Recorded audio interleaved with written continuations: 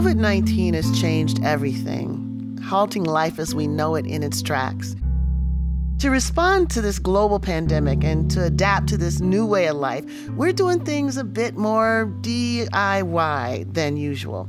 We're not in the studio and we're dispersed all over the country, but we did want to respond to the urgent need for information, bringing to you the voices of some of the leading experts to help us grapple with the new and not so new dimensions of this crisis. It's in this vein that we're calling the series Under the Blacklight, to uncover the conditions that pre-existed the virus and the cracks in our social structure that the virus can now exploit to wreak maximum havoc. In the coming weeks, we'll be producing live conversations that bring together artists, activists, thought leaders, scholars, service providers, and others on the front lines of the fight against COVID-19. Each Wednesday, we'll bring you a virtual conversation over Zoom, which will then be released as an episode of Intersectionality Matters in the following week. Our hearts will never be the same after hearing a man beg for his life, calling out in desperation for his dead mother, and finally succumbing to the weight of American law enforcement. This brazen 8-minute and 46-second snuffing out of George Floyd's life embodies the utter expendability of Black life.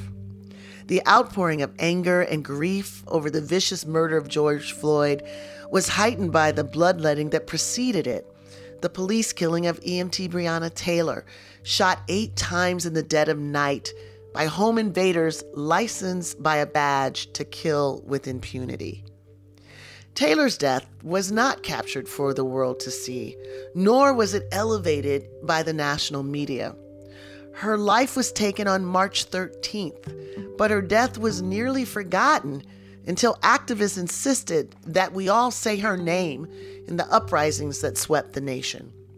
All of this, the targeted lethality of white supremacy, coupled and manifested with the disproportionate effects of the virus that's already claimed over 100,000 lives, marks this as the red summer of 2020.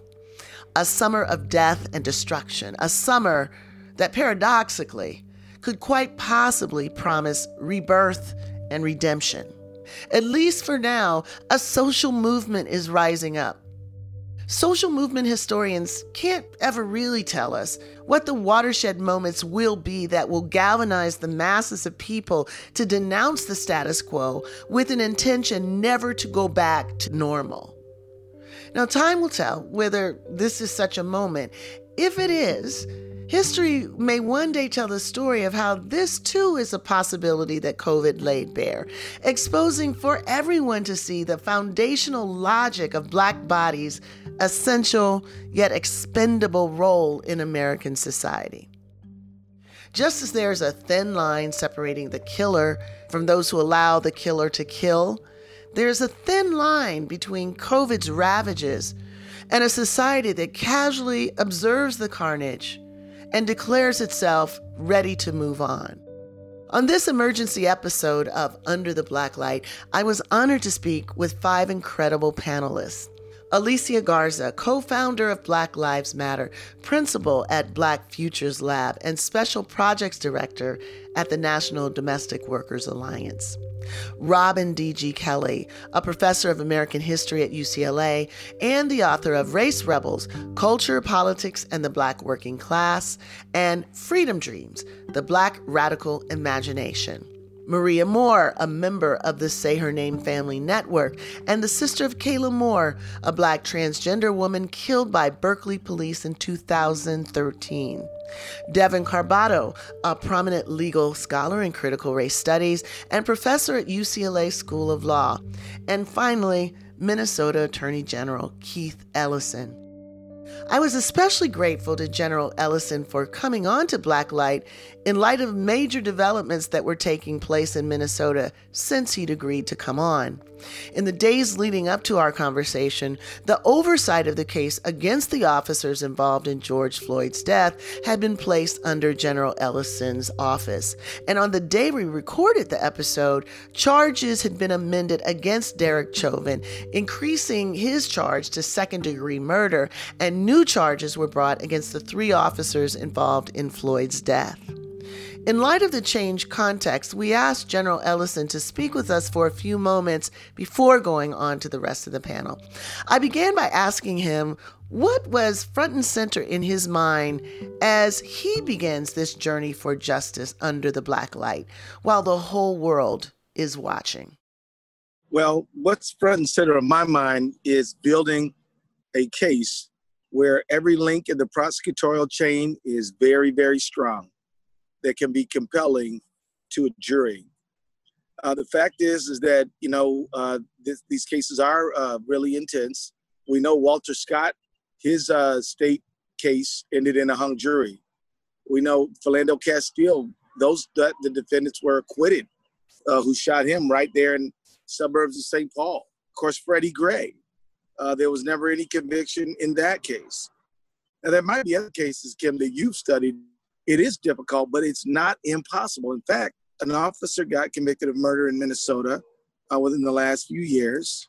Now, it is an interesting case because the defendant was a Black Somali immigrant on the Minneapolis Police Department who shot a white woman. Now, I would submit that Mohammed Noor should have been prosecuted for what he did. The problem is not that he was prosecuted. The problem is other people who've acted similarly never were. So we're up against it, but it's not a battle that we can't overcome. We got to be tight. We got to be clear. We got to be strong. We got to be compelling. We got to tell the right story. And we got to really humanize George Floyd.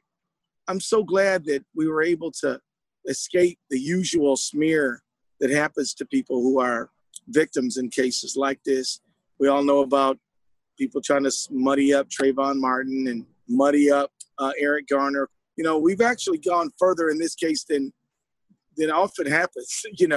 We've got charges against responsible individuals, and we're plowing forward with that investigation. And just to mark how unusual it is that the police officers were fired. Right. And I just wonder, as we are waiting to see how the wheels of justice will turn in this case, and while you're doing the hard work of trying to seek justice in a legal system that is surely an imperfect one, what is it that you hope the wider community of those who were sickened by this kind of violence should be doing? Where should the energies be directed at this moment? This is an excellent question, and I really thank you for asking me that, because there is a lot of things to do besides think about only this case. We want people to support the case. We want to keep information in front of people. But look, in every city, in every county of America, there needs to be an improvement in police-community relationships. Let's just start with the fact that there's a very high percentage of officer-involved killings and deadly force encounters with police where the person is in a mental health crisis or a chemical health crisis. What if we talked about dual responses where we would have officers go out with mental health professionals to really help make sure everybody lives? What if we understood that de-escalation, anti-racism training, what if we empowered the chiefs much more and really held them accountable for who was on their department? Of course, there needs to be real reform in the unions. I'm a pro-union person. I never met a union I didn't like, except the Minneapolis Police Federation, which is a very odd union because, if you got imagine a nurses union that hated the patients, right? And mistreated them and abused them systematically. So this particular case, we need to reform the relationship between the Federation because the president acts like an alternative chief. And he's not. Yeah, we saw a clip of him basically saying that their union is pro-Trump because he removes the handcuffs of the federal, sort of the investigations that were done by the Justice Department. They see the investigations into civil rights violations as handcuffs. This is the police union head saying this. Very true. Very true. So, for example, there has not been one pattern and practice lawsuit brought by the Trump administration since he got in office. And in fact, They tried to roll them back in the city of Chicago and in other places. But there's so many cities that need these kind of consent decrees that require that they do reforms. And so, I mean, there's a lot to be done. I think we need to do it. And I would say, if you don't mind me going one more point, Kim, well, don't forget about the guys in the Starbucks, or don't forget about the folks who are, you know, the civilians who call the police on black people just doing normal stuff all the time. These people are going to be asked to be on the jury. This is the jury pool. That's real. I mean, it's very important that we have really some real engagement at the faith community level, at the job level, the neighborhood level, and say, why do you think I'm out to harm you, or I don't belong here, or that you're deputized to control my behavior when I'm doing nothing but looking at birds, you know, and you're violating the leash law. And yet, you know, you can call the police on me and claim that I was doing something to you, and you know what the likely consequence of that will be. So, I mean, we need to get local on this. And there's a lot of work for all of us to do. And we so appreciate you letting us know what we can do and what we should be doing. You know, you sort of referred to the doing something while Black, you know, kind of frame. Well, you're going to be doing prosecuting while Black. That's right. That's the thing that's next. And I'm sure even as we speak, there are people who are gearing up to make a claim that you should recuse yourself from any role in this because of your history of being a racial justice advocate. Judges like Leon Higginbotham were frequently asked to recuse themselves in cases around which they said that history makes them biased. So just getting ahead of it, knowing it's coming, what do you say to that? Well, of course, it's ridiculous, but that doesn't stop people from making ridiculous charges. I mean, the bottom line is, I have at all times acted professionally in accordance with the ethical requirements of the job. I have not commented about evidence. I have not commented about any matter that I am required to stay quiet about. I have maintained a very strong standard and maintained it among my staff. So they're going to come my way. But here's the thing, you know, these people have been coming after me so long that I have no fear of them, right? I mean, at some point, you know, you get used to the bully, right? So Sean Hannity, he says, oh, Ellison shouldn't be on this case. Oh, so it's happened already. Yeah, it's already happened. But man, I have no concerns about this guy. We know they're going to say a lot of stuff. They're going to bring up that I failed my 8th grade spelling test. They're going to, you know, that's how they roll, you know? Yeah. But you know what? We're not going to back down. We're going to insist on justice. You know, and as I told my staff, we're going to bring the highest ethical charges we can bring. We're not going to charge something we don't have any facts to support, but we're going to bring the charges on every case where there's factual basis and legal support for that charge. We're not going to undercharge it for any particular reason. We're seeking out justice, and that is just the way that it is. Well, General Ellison, before you leave, I guess my last question is, at some point, this moment will be part of history. There will be a story that will be told about this. What's your hope about what this story will be? I hope that this is an inflection point where we begin to meaningfully balance the scales of justice. You know, look, African Americans in captivity for 243 years. I marked the end of Jim Crow's 1965 Voting Rights Act. So legal, state-sponsored second-class citizenship for another 100 years. There's only been 55 years of anything else. And they've been marked by stark disparities in every facet of American life. Policing, incarceration, healthcare, you know, housing, everything. And we've got to change this. We have a right to live in liberty and justice for all, like anyone. And this may be a moment where we can really, really set a new course, you know, and I hope that it is. And I hope that people don't let the urgency of the moment fade, and that they dig in for the long term, and that they get involved, and that they, you know, really take voting and things like that really seriously. People say to me, well, voting, what does voting ever do? I said, well, you know what? If voting is no big deal, then why are they always trying to suppress your vote? You know? And so I hope that this is an inflection point for change that we can look back on and say, you know what? That tragic thing happened to George Floyd. It was awful. But you know what? We laced up our shoes. We came together in human solidarity, all colors, all cultures, all faiths. And we said, we're going to write a new chapter of justice in America. That's what I hope we got right in front of us. Well, thank you so much, General Ellison. Your public service in these times is such a beacon of hope for so many of us. We appreciate you, and we appreciate you being here. Be safe, be well, and be strong. Bye-bye. So thank you all again for joining us this evening. Let's get started. I want to turn first to Alicia and talk about Black Lives Matter, then and now. So 7 years ago, 3 Black women launched an organizing effort under the declaration, the aspiration that Black Lives Matter. And of course, you were one of them, along with Opal Tometi and Patrice Con-Colors. So we're here again, thousands of people in the streets protesting senseless deaths of George Floyd, coming at the heels of Breonna Taylor, Ahmaud Arbery. I can only imagine a sense of frustration that you might be having, that once again, we're facing the same lethality that took the lives of Mike Brown, Tanisha Anderson, Eric Garner, Corinne Gaines, the list goes on and on. But beyond the frustration, is there more that you're sitting with right now? Absolutely, and thank you, Kim. I'm so honored to be able to take part in this conversation at this moment. You know, it has been 7 years, and this week has been really surreal in a lot of ways.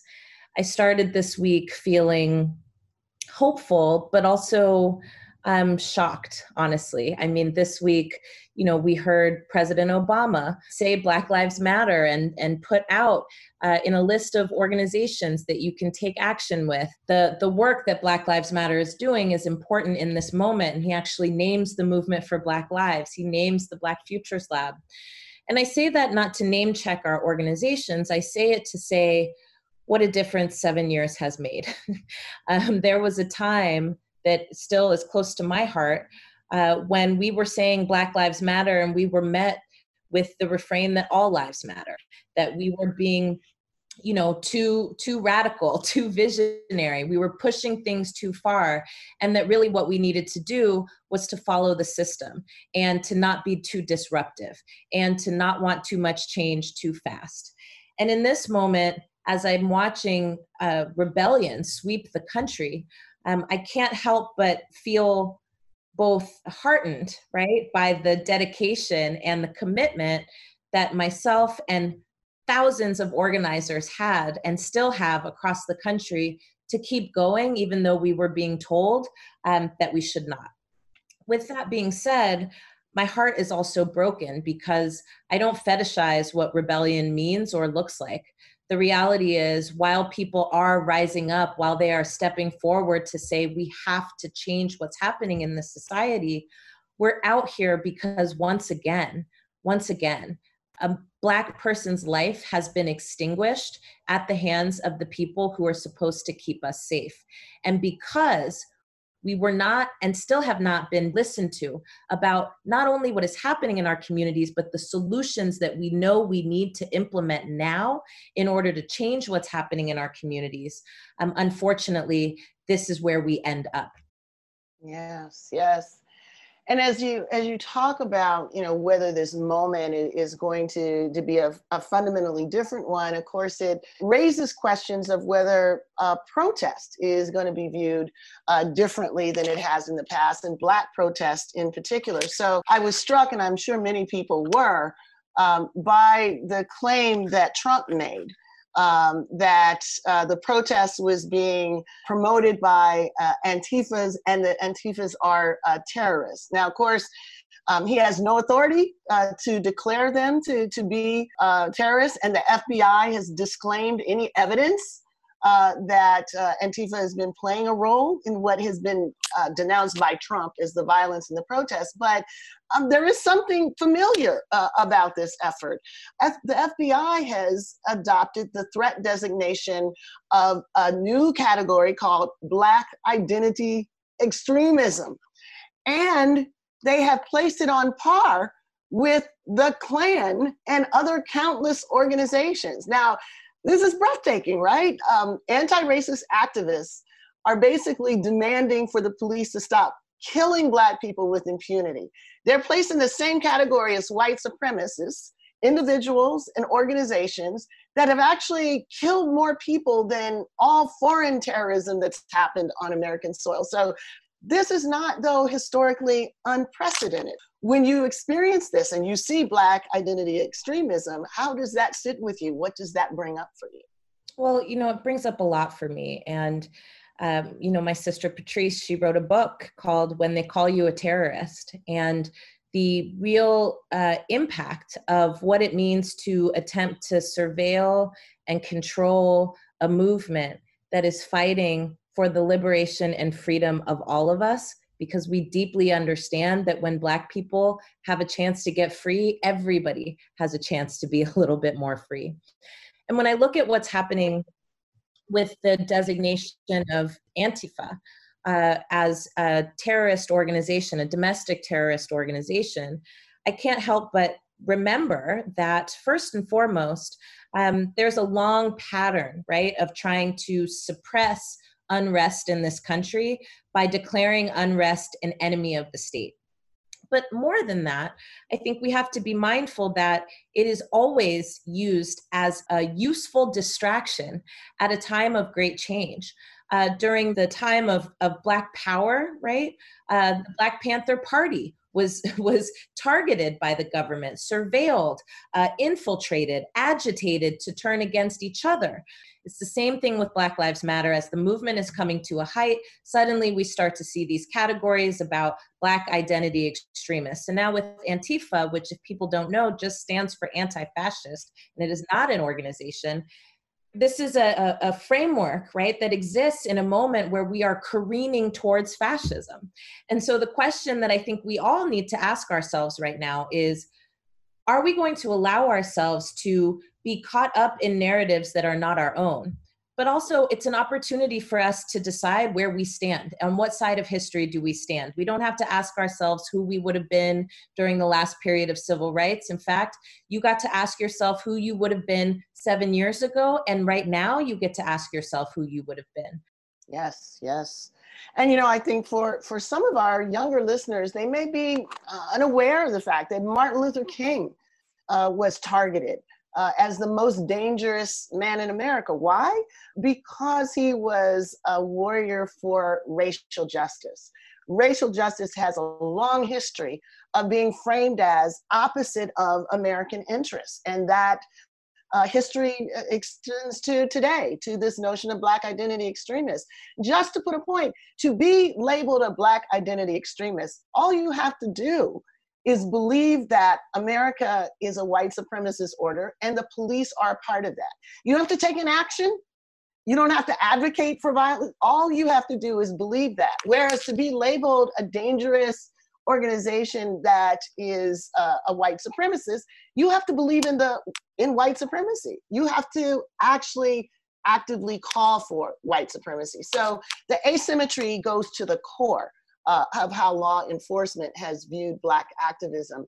So on that front, I want to dig a little deeper into this historical context with my colleague, Robin Kelley. I guess a big hole in people's understanding is that race riots have historically been riots against Black people. We're looking at the 99th anniversary of one of the worst massacres in American history. So with your historical lens, help us fill the void that we're seeing repeated over and over again, particularly in mainstream coverage. Right. Well, thank you. And by the way, I am a Black identity extremist, apparently. I think we probably all are. Go ahead. Well, one thing it's important to realize is that the history of race riots in America are primarily histories of racial pogroms. That is, violent attacks, looting, murder, mayhem directed at Black communities, Black businesses, Black churches, Black homes. We can go back to Cincinnati in the 1830s. You could talk about Chicago, 1919. You could talk about East St. Louis. You could talk, there's a whole list. Springfield, Illinois.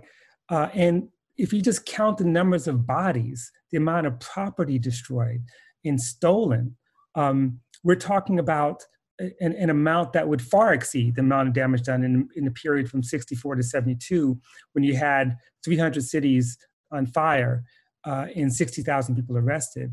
So I think it's important to recognize that. And also, in the case of Tulsa, as we're celebrating the 99th or commemorating 99th anniversary of the Tulsa massacre, how important these acts of mob violence were for maintaining not just white supremacy, but for actually maintaining the state. These are all state sanctioned.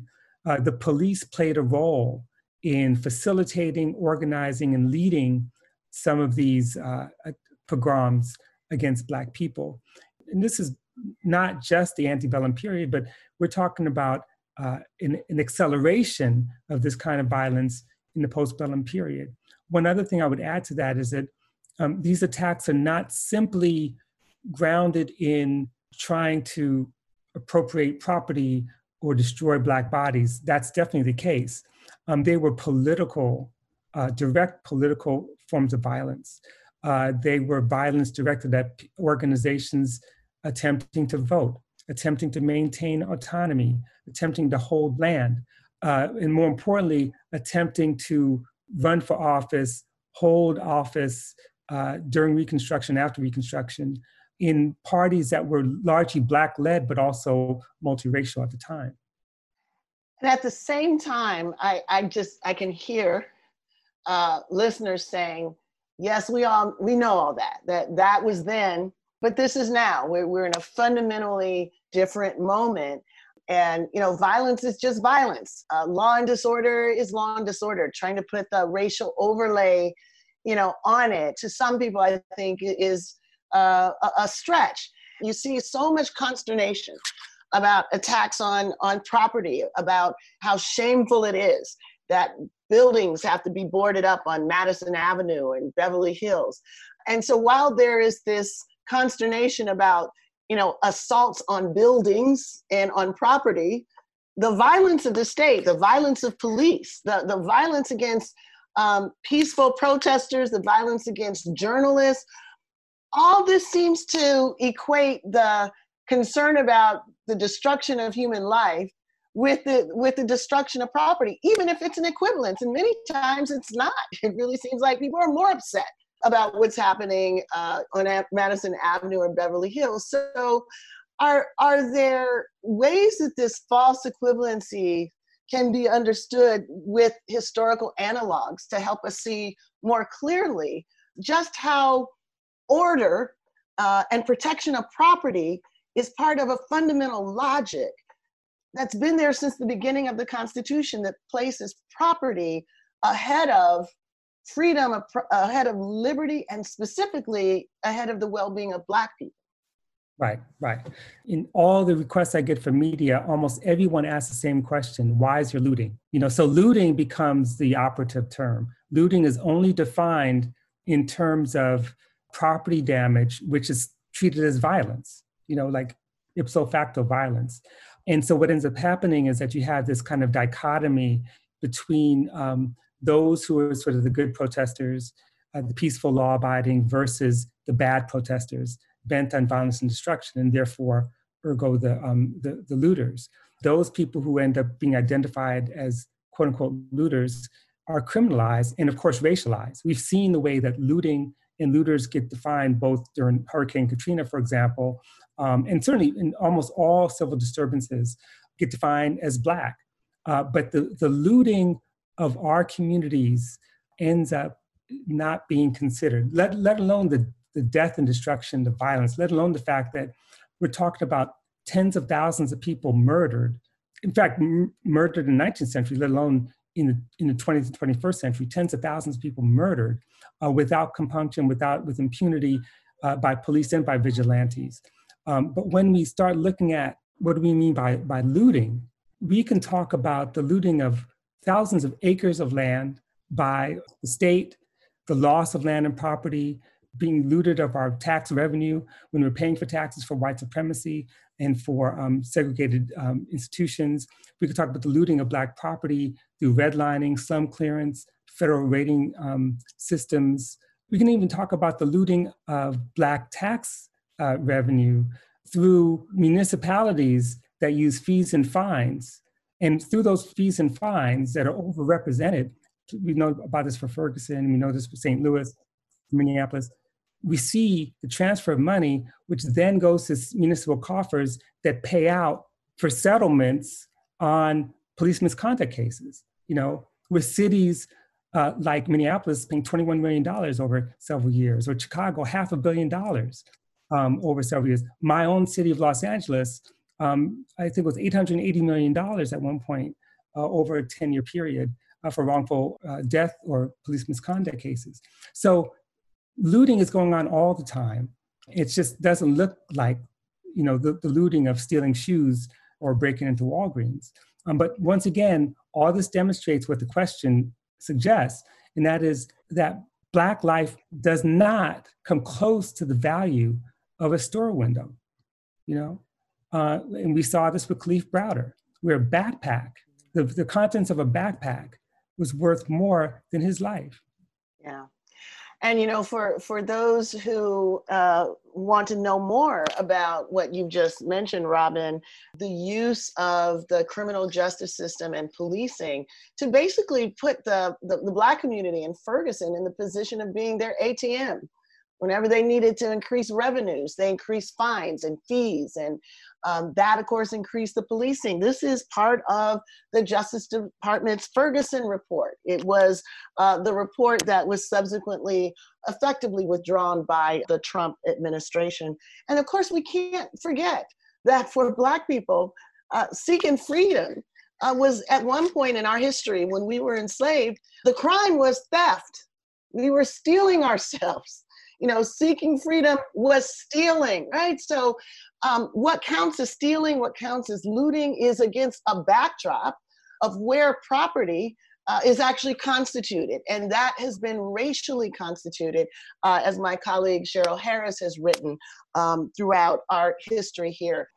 So Maria, I've been seeing so many posters, so many memes, linking the death of Eric Garner to the death of George Floyd, and bringing them together with their haunting last words, "I can't breathe."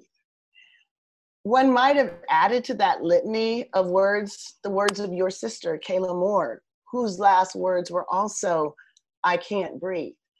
Or we might add the haunting words of Natasha McKenna, whose last words were, "You promised you wouldn't kill me."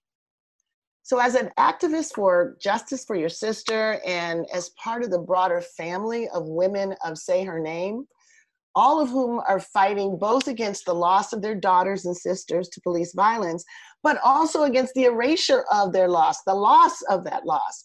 What's coming up for you in this moment? Yeah, it's very emotional right now. Hearing those words, "I can't breathe," just brought up everything for me in terms of what Kayla was going through that night. A wellness call that turned into her untimely death.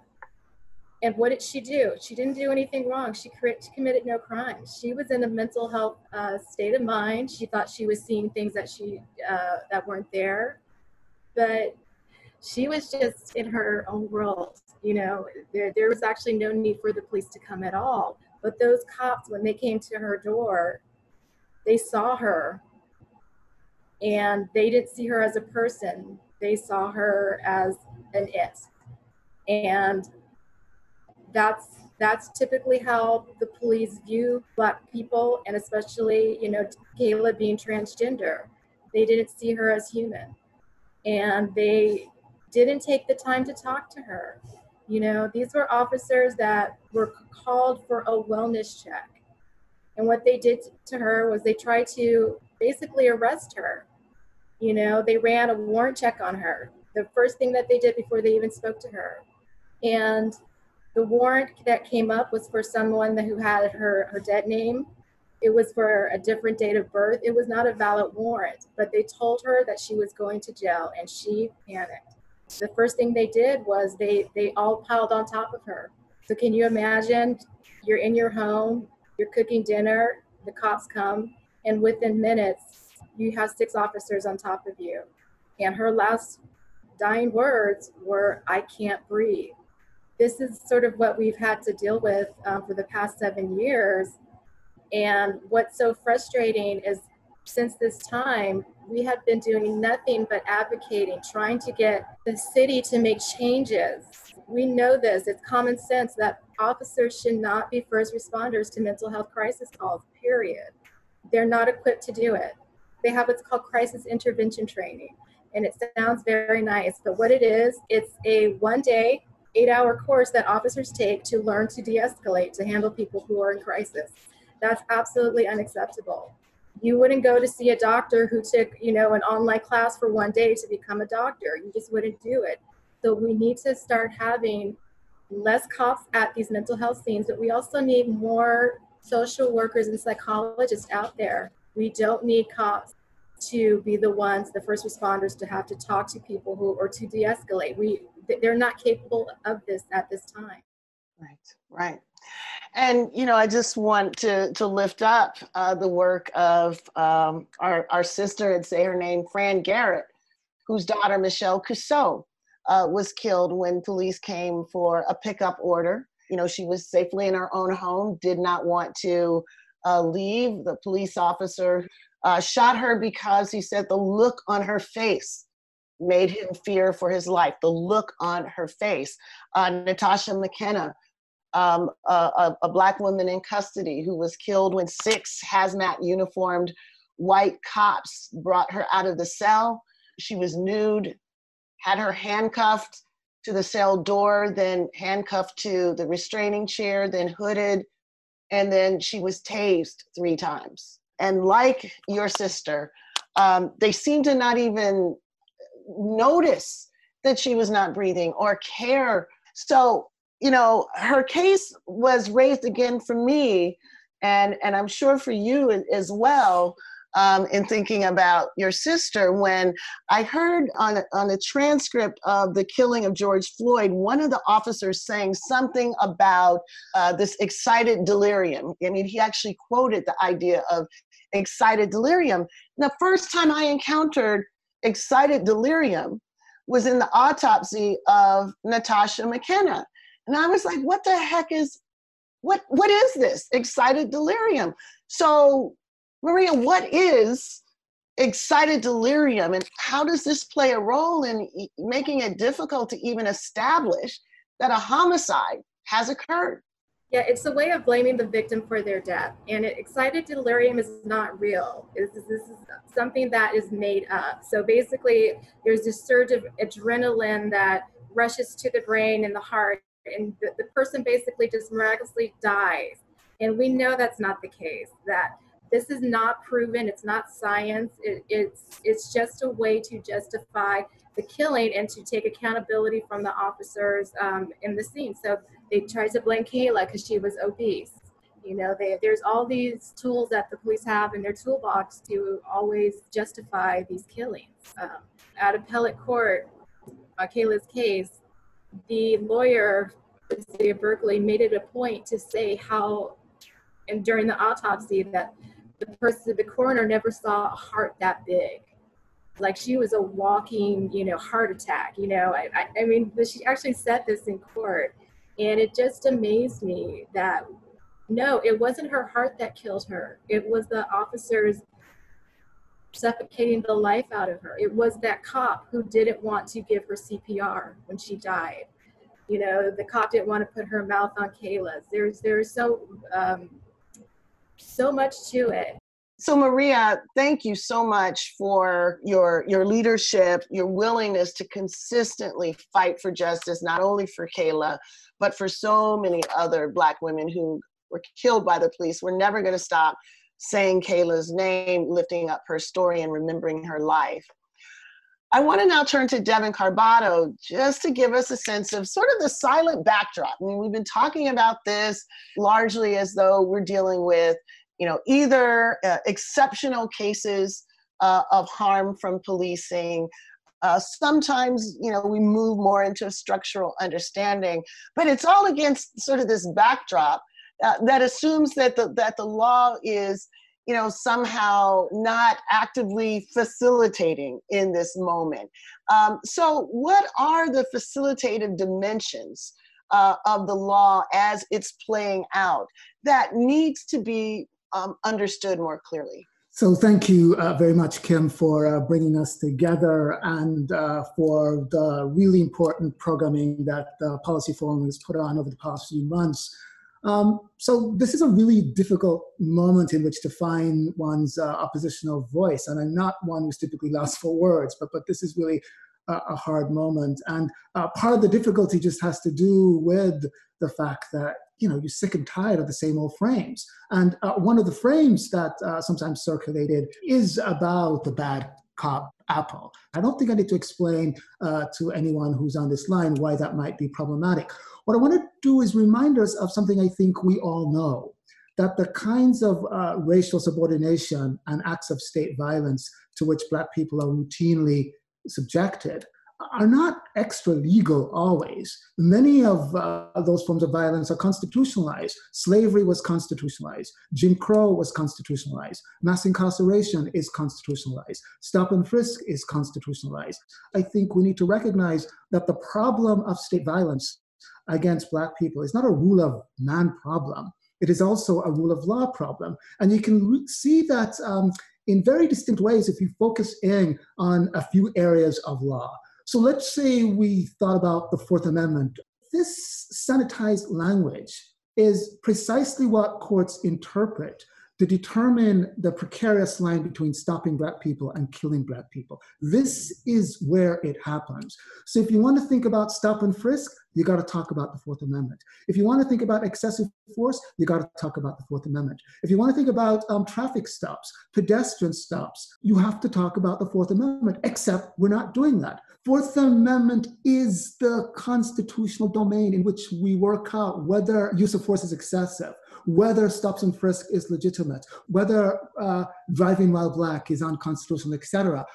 You name a police problem that you want to talk about, and I'll say, go to the Fourth Amendment. And yet it's not a part of our public consciousness. There's just something deeply wrong with that. And yet it's not being talked about. It's not the go-to, even when we're in this moment of marching. So one can look at the sea of, chants and demands and posters, and I would guess that you'd be hard pressed to find anything that says, expand the Fourth Amendment or, change the Supreme Court. People don't see it as a site of resistance.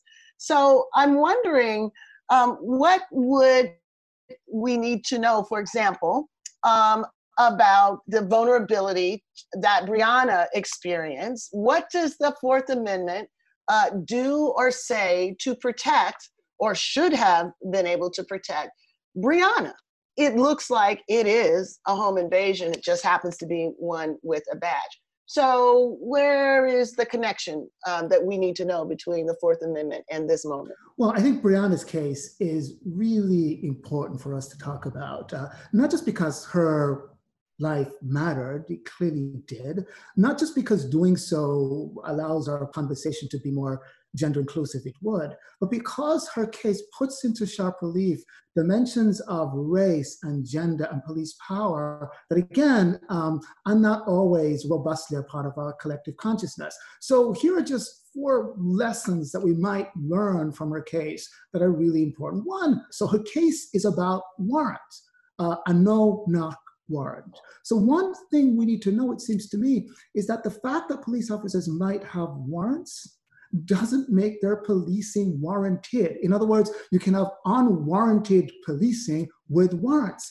The Fourth Amendment requires warrants to have probable cause. So what does probable cause mean? Does it mean 70%? No.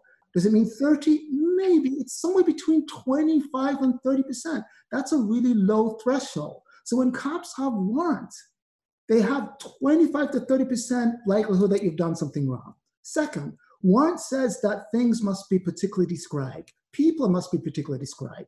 Are Black people typically particularly described, or are we just Black in these particular documents?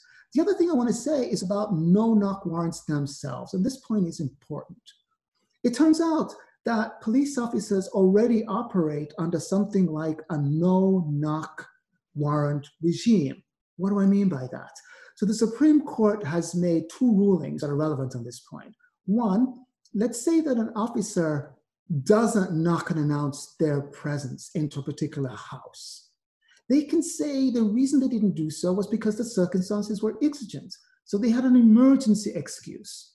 The court has also said, let's assume that an officer doesn't have an emergency justification, gets into your house, didn't knock and announce, so we're stipulating there's a constitutional problem. The officer still gets to use the evidence that they obtain from that no-knock entry.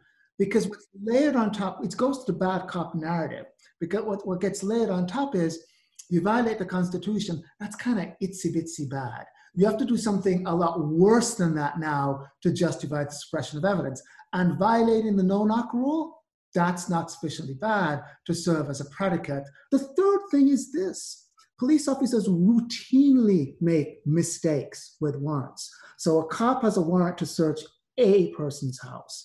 They search B person's house. What happens after the fact? They said it was a mistake. Courts typically conclude that those mistakes are reasonable, particularly if person A is Black and person B is Black. I'm being a little hyperbolic on that point, but you get the idea. The same language of reasonableness that authorize killing of people is the same language of reasonableness that authorizes getting in, making mistakes, and justifying it after the fact. So that should be triggering for you, because reasonable suspicion is the standard that emerged in the context of stop and frisk. Stop and frisk becomes constitutional in 1968 in much the same scene of unrest that we're witnessing now, when the man who wrote Brown v. Board of Education, Justice Earl Warren, decides that police officers can stop and frisk you if they have reasonable suspicion to believe that you're armed and dangerous. Stop and frisk, or the logic of reasonable suspicion, didn't shelter in place just there. It's moved to cover a broad swath of Fourth Amendment laws. Concrete examples, and I really will shut up. One, you can stop and frisk cars, believe it or not. You can stop and frisk homes. You can stop and frisk luggage. You can apply reasonable suspicion to stop someone based on their immigration status. You can base your reasonable suspicion as to whether or not someone's undocumented by asking, does the person appear Mexican looking? Appear. So basically race can be used as a factor. Explicitly as a part of constitutional law. And the regime of reasonable suspicion also applies at the border. So Black women, for the longest, have been subject to stop and strip at the border based on reasonable suspicion. So again, there are lots of ways in which, if we drill down on Breonna's case, we don't just learn about the particular impact of policing on Black women. We learn about the structure of policing and power more generally, which is why I think we need to think about the space that opens up when we ask the intersectionality question. And this is a moment in which I think this case helps put the Fourth Amendment on the table in a way that it hasn't been forever. Yes.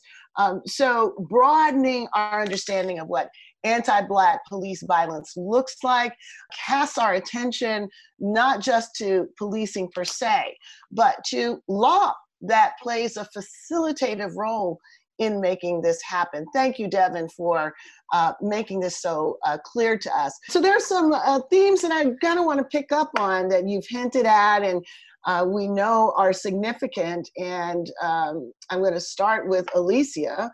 So Alicia, as we know, you and your sisters in struggle created a space to assert, to demand that Black Lives Matter. But there are also factors that shape what you were struggling against and that shape the struggle inside of the movement. So I wonder if you might help us think about how patriarchy, homophobia, transphobia, how they're not only the problem that we're fighting in the discourse, but they're also problems that we're fighting within our movement. So what are some of the frustrations you've had?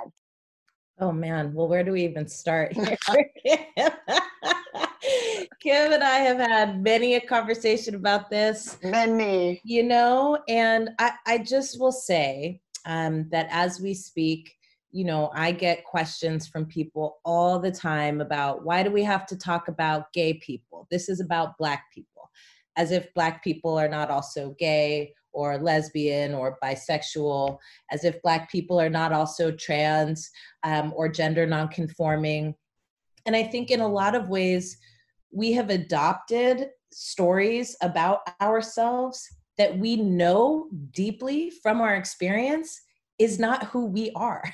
We do have to lift up the names of people like Tony McDade. We have to lift up the names of people like Breonna Taylor, not just to say names. I mean, I have lost track of the litany, but I can say that what becomes important about this is that it helps us understand why this violence is happening in our communities. We know that each of us is targeted differently, but that is also by design. It is also by design that those of us who fall outside of the parameters of the gender binary are attacked, right, in layers of ways for daring to break out of that mold, for daring to not even just, it's not an ideological thing, it's like a daring to live on your own terms. And Black people have always fought to live on our own terms, and yet we still have this challenge of, even within our own communities, using antiquated notions of who gets to live on their own terms and whose terms should be decided by somebody else. So that's a frustration. And, you know, I wish there was a gay agenda because I would sign up for it. I feel like we as a community actually deserve that too. The other thing I just want to add here though, Kim, is that the other frustration, frankly, is that we continue to look for avatars rather than to celebrate and lift up the people who are showing us the way. I cannot tell you, over the last couple of weeks, I'm like reliving all of the things that we have been dealing with for 7 years, people in my inbox. I'm gonna tell you the strategy that you need to make this movement successful, and it's always a man. 100% all the time, always a man. And now I'm documenting because y'all ain't gonna drive me crazy. You know, mansplaining the movement, huh? Yeah, like all of these ways in which people say, well, where are the leaders? But the reason that people don't feel like they can find who the leaders are is because they're looking for a Martin Luther King.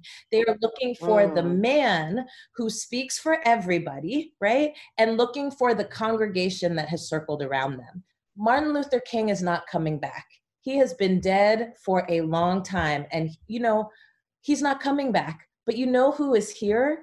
Queer women, trans folks, folks who are gender nonconforming, and our brothers are here. There's so many of us that make up the front, right? That is pushing this country to actually live up to what it's been promising it could be since it was incepted. Yes, yes, yes. On that theme, I want to go back to Maria. When Breonna was killed, her mother entered into a group that you all have called the Sisterhood of Sorrow, the Say Her Name families. You all prepared a video. It was sort of a video greeting of sorts to mothers who were not yet in your group, not yet experiencing the thing that you experience. And that's what I mean when I say the Sisterhood of Sorrow, the experience. Why was it important to all of you to do that? And what are some of the, you know, sort of the consequences of the loss and the loss of the loss, the failure to speak the names of so many of your loved ones that drives you all, that drives Say Her Name? You know, there's no handbook that tells you how to get through this. It's one of the worst experiences these women, these mothers have gone through. And when we're together, we are family. I've come to love these women, and we just share that bond so deeply. And I can't say enough about them because every time I'm with them, I get my batteries recharged, and I think we all do. And You know, making that video, looking back at it, I realized how important it was, especially knowing that video was going to go out to people who had just lost their loved one.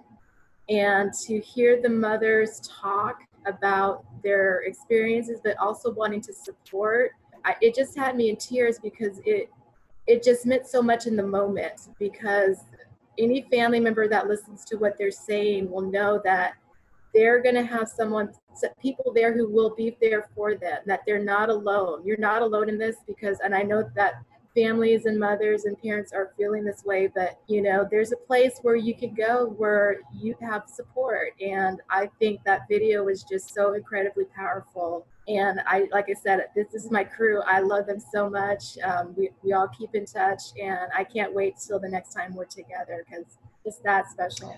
And, you know, shout out to all of the mothers and sisters of Say Her Name who are reaching out, who have reached out, who, as you said, Maria, there's not a handbook, but there are loving arms. There's the knowing that only you all can experience in name and touch. Robin, I want to come back to you as a historian of race and class. You've been part of debates for decades, and most recently, those debates have come to a head again as to the role that race can or should play in a politic that robustly addresses class questions. And it seems as though, you know, as General Ellison said, that one particularly ripe site for thinking about some of the limitations of the frame that class politics, that union politics are in some ways don't need a racial lens or a racial angle to fully understand and move through it. And so we talked at the beginning of the show, and then there were some slides about how the union president of the Minneapolis police not only said, you know, they support Trump because he takes the handcuffs off, he also said he shot 3 people. He doesn't feel bad about it at all. What is it that history might help us think about the relationship between policing and race and gender politics that play out within labor, and in particular within police labor? Right. Well, police unions are hardly unions in the sense of, you know, they may be working, but they're not really unions in the traditional sense. If anything, you have to remember that one of the most interesting and dangerous police riots took place in New York City when, you know, Mayor Lindsay, you know, decided that maybe we need some kind of oversight, you know, committee to look at police. And they literally, when the Black Panther Party was on trial, the police union staged a riot and started beating up people, beating up Panthers as they're walking into the courthouse.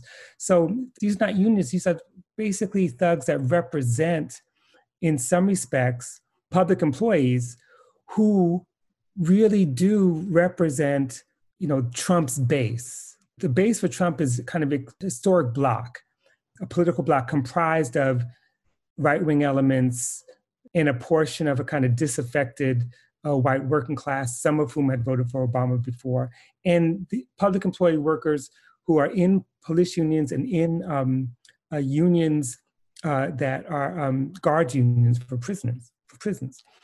And what's interesting is that they're not benefiting from the Trump bump. You know, they're not benefiting financially. They're not benefiting in any other way except for the resources available to them. And as General Ellison said, this is a union that hates its clients in some respects. It hates the public, the Black public. And so police unions in some ways represent a kind of exclusionary, racist, I would also say part of the Trump strategy of repressive violence. You know, they represent that. And what's interesting is that those who are arguing for kind of class politics ignore the fact that it's white identity politics that put Trump in office in the first place. And that the identity politics that gets marked as disrupting the potential for class alliance is the identity politics that's deeply anti-racist, that's deeply anti-sexist, that's deeply anti-homophobic and anti-transphobic. I mean, these are the organizations that actually open up the pathway for class politics that could be more robust. But police unions in particular are those that actually operate in very opposite ways. They represent a force of repression and violence, and part of their contracts often are contracts that protect them from prosecution. Yeah. And provide them resources and processes that make it that much more difficult to fully investigate cases. Alicia, I know you're due on another webinar, so let me give the floor first to you to help us think about what is the meantime stuff that we ought to be doing? Where should the energies be directed? What are you excited about in terms of possibilities moving forward? Well, I was really happy to hear today that the case in Minnesota is moving forward. And I think that we need to make sure that we keep eyes on what's happening there. We need to make sure that that state feels like the nation is watching and like it will set precedent for what is happening across the country. And we know with the leadership of Attorney General Keith Ellison that we will certainly have a robust process, and he's going to need our support and our eyes as well. So that's something that I think is important. The other thing that I just want to say here in terms of next steps is, you know, the thing that I long for the most is that we take this opportunity not to satiate ourselves with short-term solutions that don't actually address the root of the problem, that we are patient with each other enough that we are willing to chart that path together, and that we are courageous enough and we believe in ourselves enough to know that we deserve better than temporary solutions, right? That we actually can have safety and security in our communities that don't rely on badges and guns to provide it. That we can move around resources and the way that we are using resources right now to make sure that we are right-sizing the role that police are playing in our communities, but that we are using the resources that we are diverting to policing and diverting those resources right back to where they were stolen from in the first place. Mental health services, domestic violence services, shelters for people without homes, education, increasing jobs, right? By actually employing our people to hold our communities the way that people did before presidents like Ronald Reagan began to dismantle the safety net. So that is my plea for us, that we are courageous enough to say, we actually deserve a lot more than things like body cameras. We can have the things that we've longed for a long time, and it's right at our fingertips if we'll just stay focused. And Alicia, if we want to know priorities, where do we look? Well, you can definitely go and check out colorofchange.org for some immediate things that you can do in terms of keeping the pressure on the case in Minnesota. But you can also go to our website at blackfutureslab.org to learn more about the Black Agenda for 2020 and beyond. All right. Thank you, Alicia. Thank you for joining us. Devon Carbado, so I think you've opened a lot of eyes to what is sort of in the background, but actually shaping so much of what we're protesting now. And I think a lot of folks, particularly, folks who are unaware of the risk of no-knock warrants, don't live in neighborhoods where they have to worry about the police knocking down the door. People who believe that their Second Amendment rights give them the right to defend themselves, not fully being aware that there's Second Amendment rights for some people and there's racial realities for others.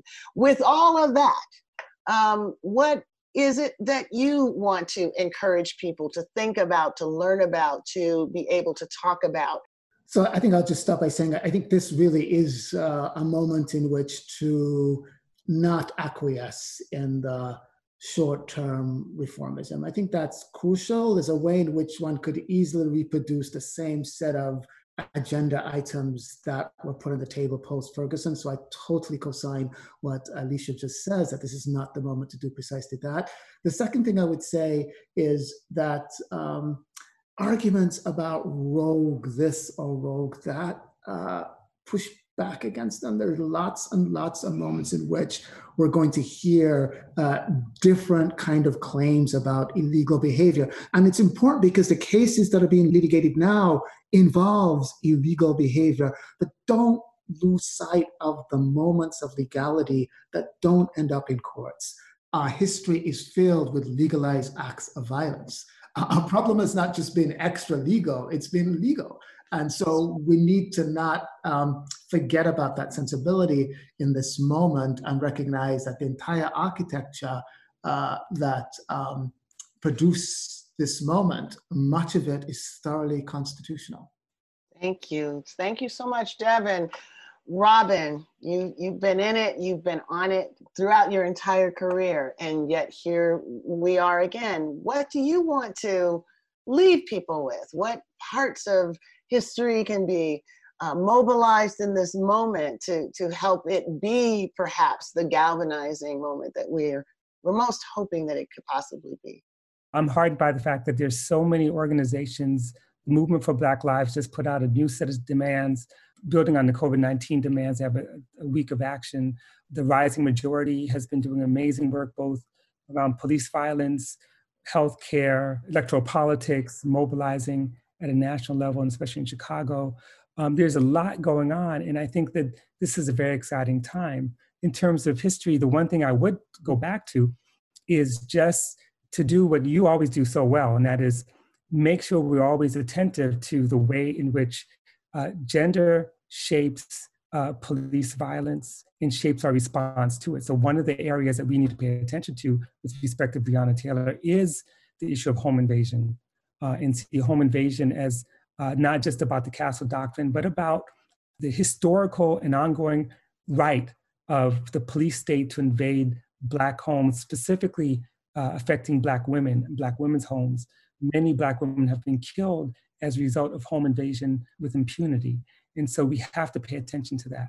Thank you, Robin. Oh, one last thing. Yeah, sure. Sarah Haley's doing this work, and I just want to hold her up. My colleague at UCLA, read her work. And we'll drop links to it for that and other information. Maria. So my message to everyone listening, mobilize and organize. I think now is the time. It's never been a better time, but get involved, There are many times where we went to city council meetings and we shut it down. We let them know what our agenda was, what we want them to do, but you have to get out there. You have to, create your own, cop watch group, whatever it is in your community that you can do to support each other, because, right now it's very stressful, trying times, but we need to come together. We need to be able to get our point across in a way that people will listen to.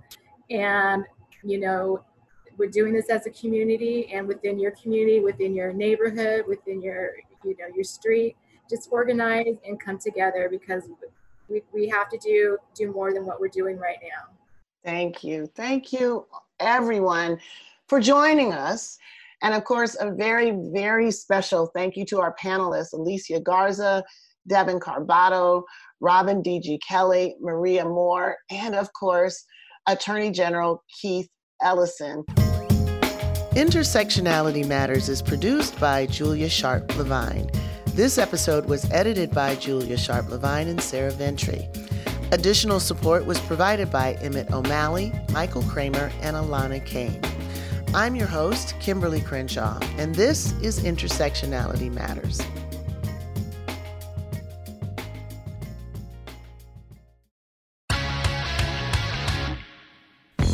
Louis Scarcella was the greatest homicide detective of his generation. I am the protector of these people. I am the guardian that they need. Derek Hamilton was the best jailhouse lawyer of his. And the law was my girlfriend. It was all I had. What happens when a group of convicted felons take on the cop who put them away? We gotta attack Scarcella. Come and get me. Listen to new episodes of The Burden on the iHeartRadio app or wherever you get your podcasts.